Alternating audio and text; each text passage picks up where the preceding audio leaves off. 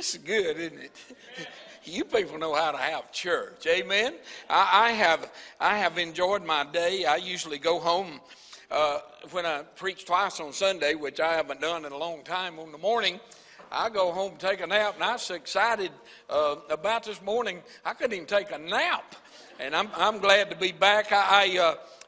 You better listen quick. I don't know how long I'm going to last. But I have found the clock. Praise the Lord. I kept looking this morning. Proverbs chapter 27. Don't turn there. Turn to John chapter 8.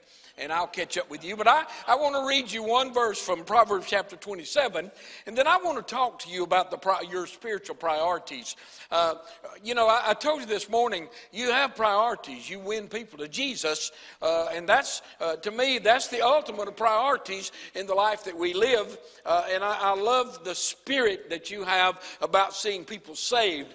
This morning when we introduced these two ladies that had come through baptism, boy, you responded and you cheered them on, and I could tell that's not the first time they've done that, and I praise the Lord for that. But as we were on our way here, I told my wife, I said, this is good for us. We've enjoyed being here with you. You've lifted us up. I came to preach to you, but you've worshiped, and I have thoroughly enjoyed the spirit of this great church, and I love the Lord and the opportunity that I have. We all face priority questions every day. One of the greatest priorities and challenges that I realize in our spiritual life is we've gotten so busy.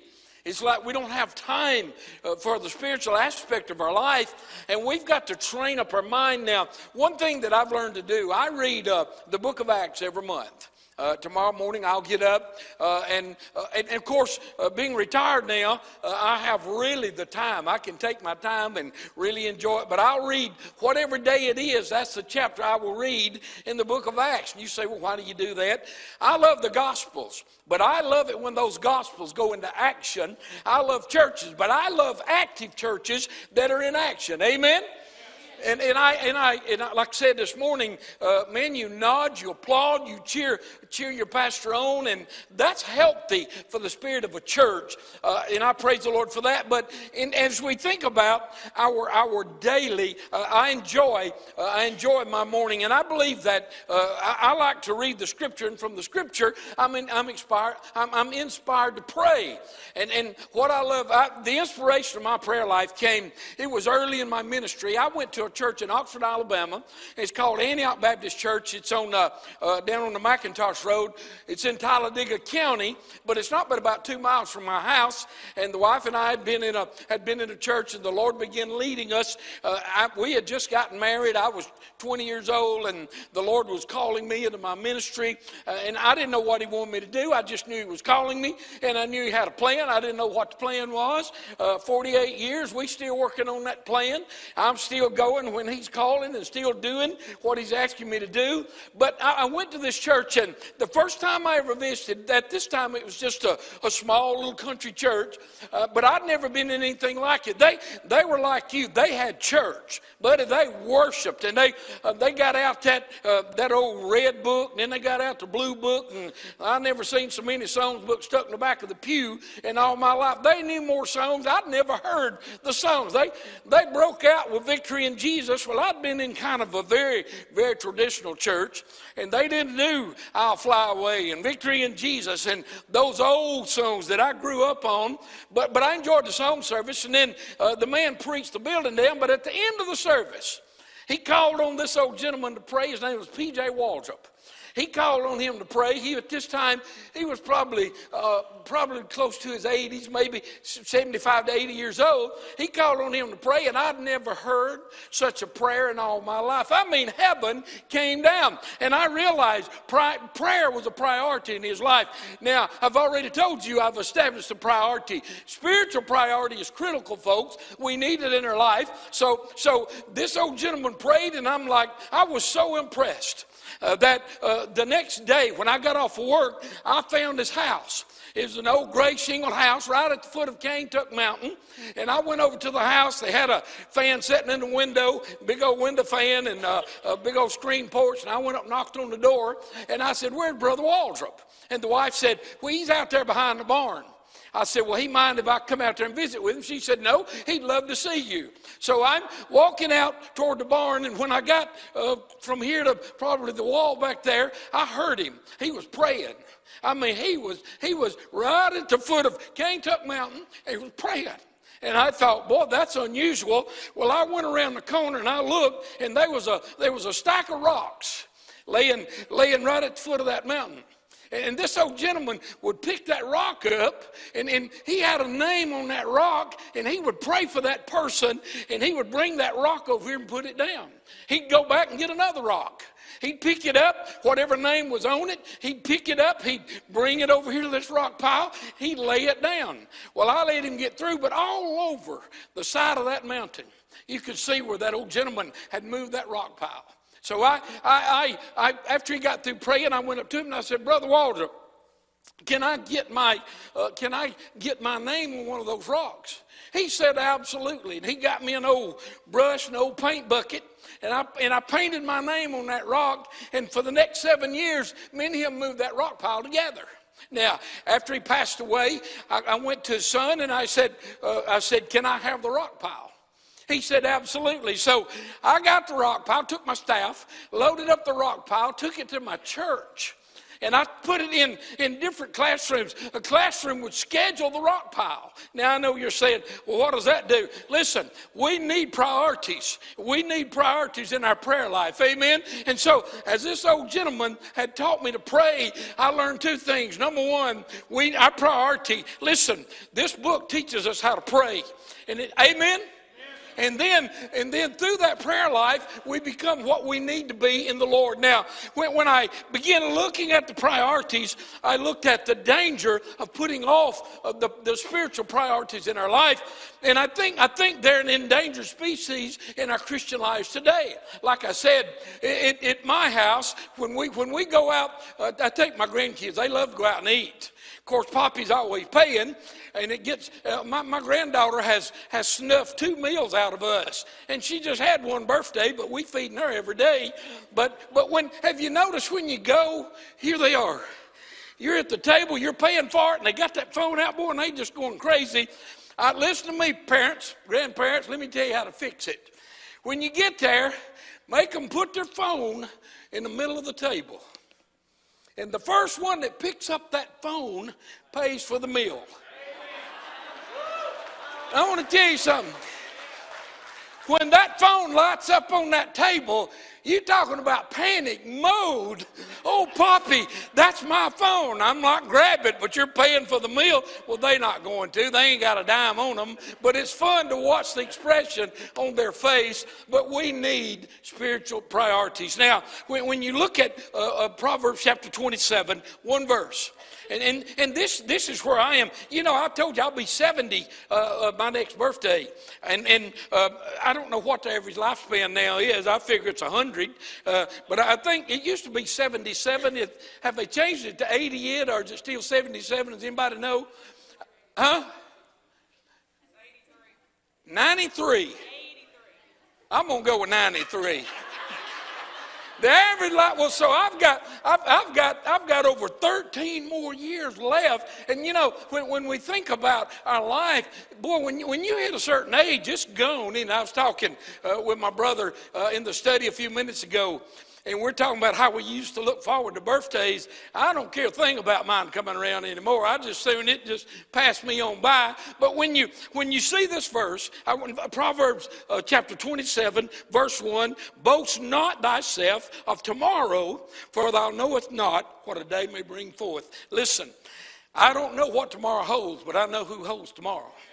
And I base my faith walk in Jesus Christ on that. And when you see the reality, can you imagine Saul of Tarsus? When he had gone in Jerusalem and he had gotten the papers to go to Damascus. And his total priority was to persecute Christians. And he's on his way to Damascus, and here comes Jesus. And the light shines down on him, and then all of a sudden, Jesus is like, Saul, Saul, why persecutest thou me? And then, from there, he was converted. He accepted Jesus as his personal Savior, and he became a writer of a big part of the New Testament. And I thank the Lord for his life, for that conversion in his life. Listen, it don't matter how we get saved. It just matters that we do get saved. And then when we get saved, we read our Bible, we study God's Word, we get inspiration from the Lord on how we need to live our life, and then we begin that journey. Amen? I don't know what's on your journey. I know what's in my journey. It's to keep preaching this Word, to keep loving people because of Jesus, to keep an open heart and an open mind that God is still in control, Jesus is still saving, and that churches can still get excited about the gospel of the Lord Jesus Christ. Amen? And I think that's where we need to be in our life. Now, I'm going to take you on a quick journey, John chapter 8. I love this passage of Scripture. This passage of Scripture excites me when I see it unfolding. And let me tell you where this thought came to my mind. A few months ago, I was eating at the Waffle House with a friend. And so they bring our food, and we bow our head, and I pray for my meals always. And so we bowed our head. And I prayed, and I thanked the Lord for the meal, for the time to fellowship with my friend. I said, amen. Well, when I got up, this big old guy was standing over my booth. And I looked up, and he said, I want you to know I didn't appreciate that. Well, I said, I want you to know I wasn't talking to you.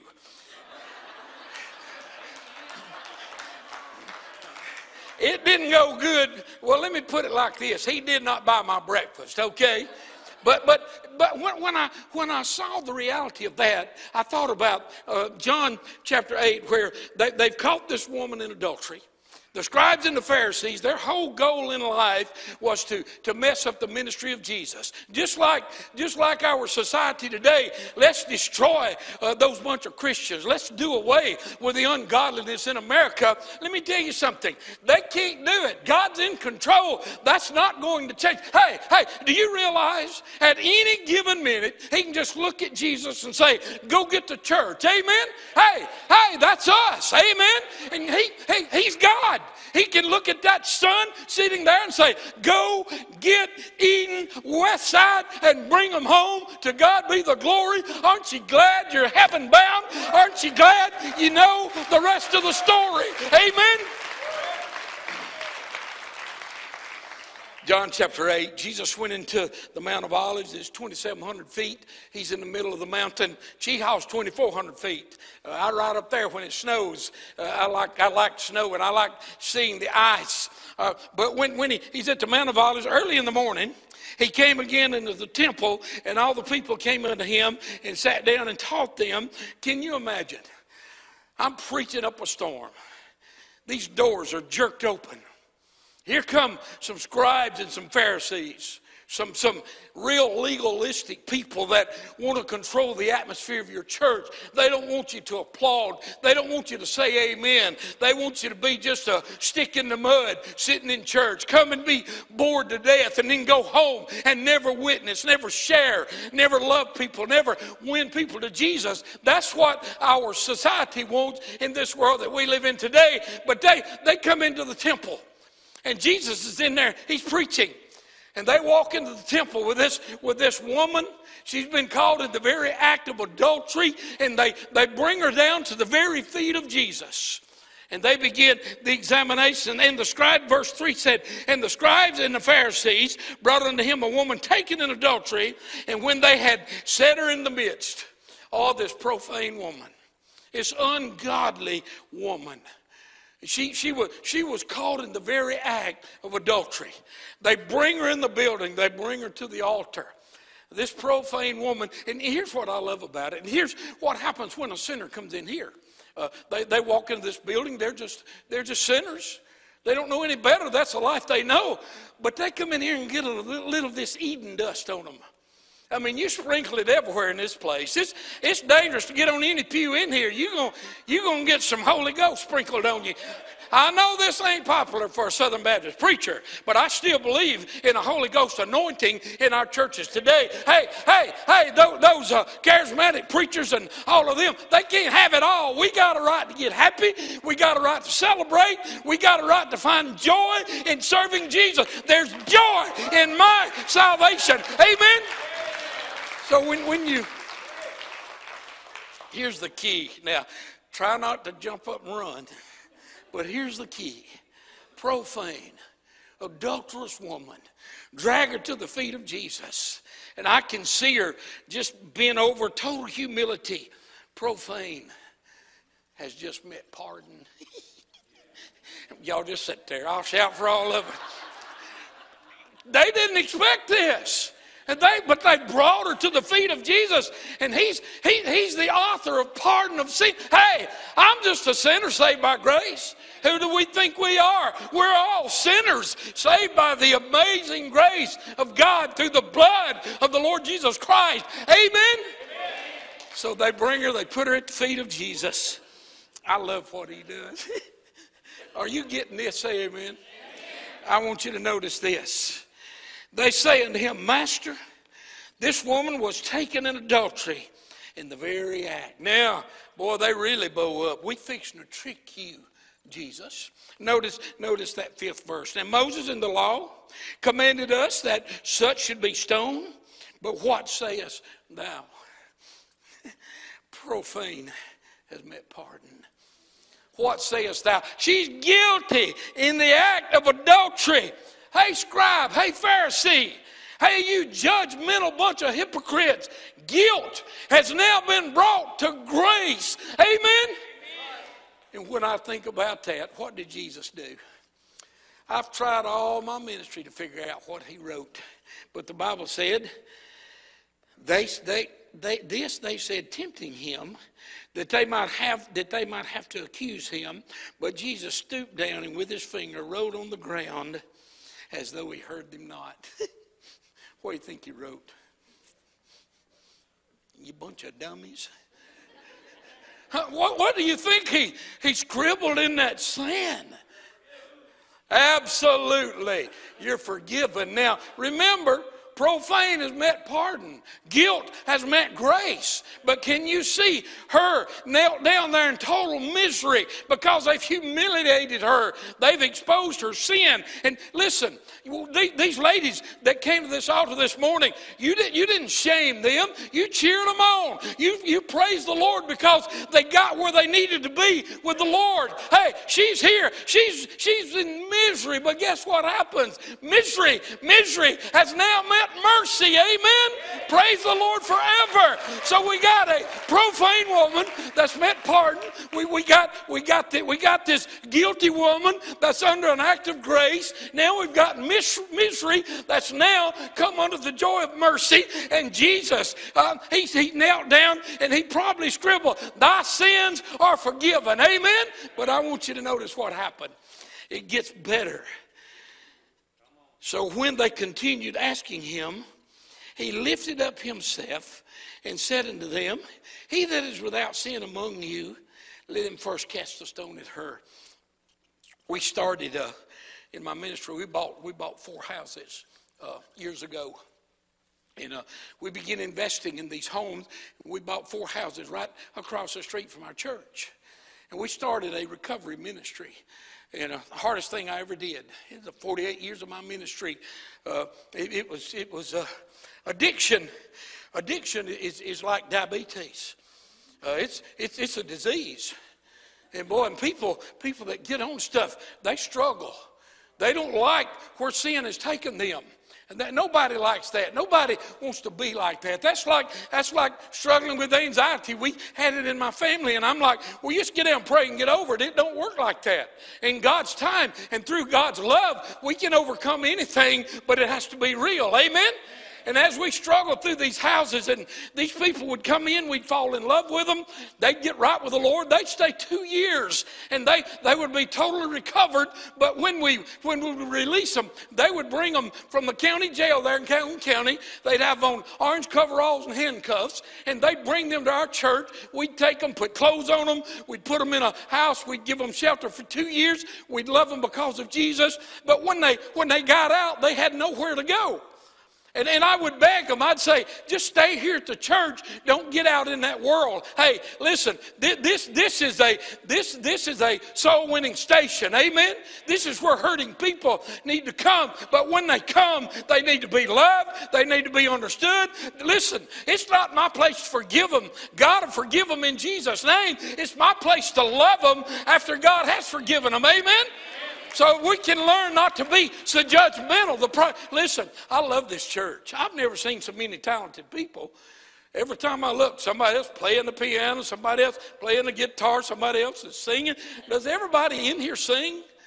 That's amazing to me how God has blessed you with this talent.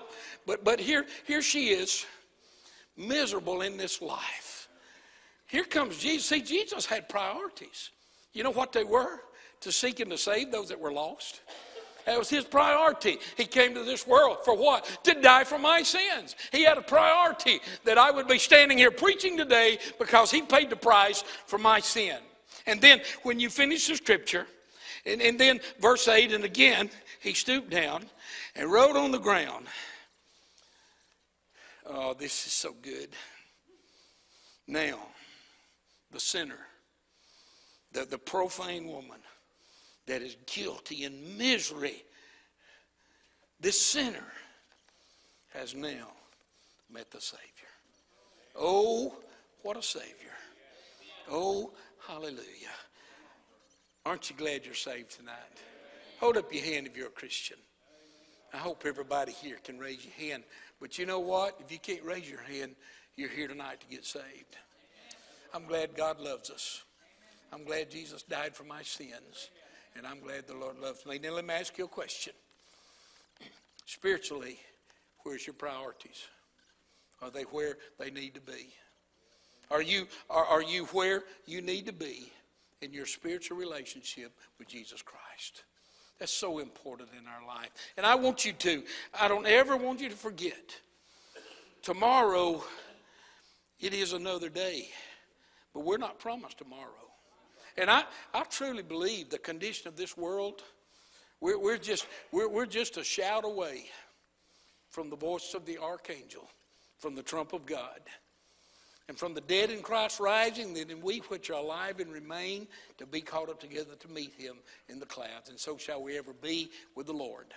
Are you there? If you died tonight, we go to heaven. If you died tonight, we go to heaven. You got a rock pile? That changed my life forever. Just a simple, uneducated country man painted my name on that rock. And for 7 years, I went over and picked up that rock. And I'd take it to this part, and we'd pray. Boy, I was so inspired to start praying and living for Jesus. Where are your priorities? I told you this morning, you're one of the top churches in the very state of Alabama. Number 22. 3,254 churches. You're number 22 in what you do in this church. And you need to know God is good and he's real in this place. But here's my invitation. Here's my invitation tonight. Spiritually. Sometime tomorrow, do you have a plan to listen? You know how long it takes to read a chapter in the book of Acts? 3 minutes, maybe 4. That's not long, is it? How long does it take to just get down and lift up your pastor's name? You're the most courteous church I've ever been to. I'm telling you, I've like I told you, I'm preaching. I'm going everywhere. They call, I go. But I have never been treated like this in my life. I'm coming back next week probably and going to park in a visitor parking lot. I'll be looking for you, brother. I stand amazed That's your desire. I have been in churches forever, but you've got a servant's heart in this church. And I don't want you to lose that, but I'm going to tell you something. If we don't keep our priorities in touch with God, we'll lose our servant's heart. So don't you let go of what you've got. This is Sunday night. Most churches don't even have church on Sunday night anymore. And here you are. This is a great crowd on Sunday night. You know why? You have a servant's heart. Church, don't let it go. But I want to give an invitation. Brother, come and let's prepare. And here's what I want you to think about. I want you to just think about, okay, I need, and if you come, you say, well, I'm not going. They'll think I don't read my Bible. And I don't think that. I'm just telling you, we need our priorities in order to be better servants for the Lord. Amen? And if you're lost, you're here to get saved. Always. That's what this church prays for you. They prayed all day for you. If you're lost, you're here to get saved. If you're saved, you're here to serve. And you have that heart. But if you just need to come and say, okay, Lord, I'm going to work out some things in my life so I can be a better servant for you, I want to invite you to come. If you're visiting, I promise you can join this church. They'd love to have you. But I want us all to leave here tonight with the victory of a servant's heart because of our priorities being in the line that they need to be in. Bow your heads with me. Father, I thank you for this precious church and how they love you and how when you pull up in the parking lot, you recognize that love. They're there to serve you. They're there to serve their visitors as they come in. They're there to serve one another. Oh, they love their pastor. They love their staff. And I thank you for this great church that's sitting right here. I thank you that they have such a love for you. And I pray in Jesus' name, as we just take a few minutes to just think about our priorities. Where are we in our relationship with you? Where are we in our Bible time? Where are we in our prayer time? And I pray that no one in this building has gotten so busy they don't have time to pick up your Bible.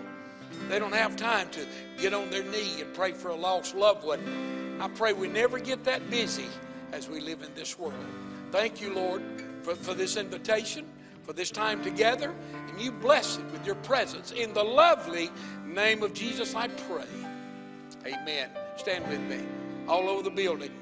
Don't even wait on the singing. Just come on to the altar and ask the Lord to just touch you in a special way this evening. You're so invited. Come on. Sing, my brother.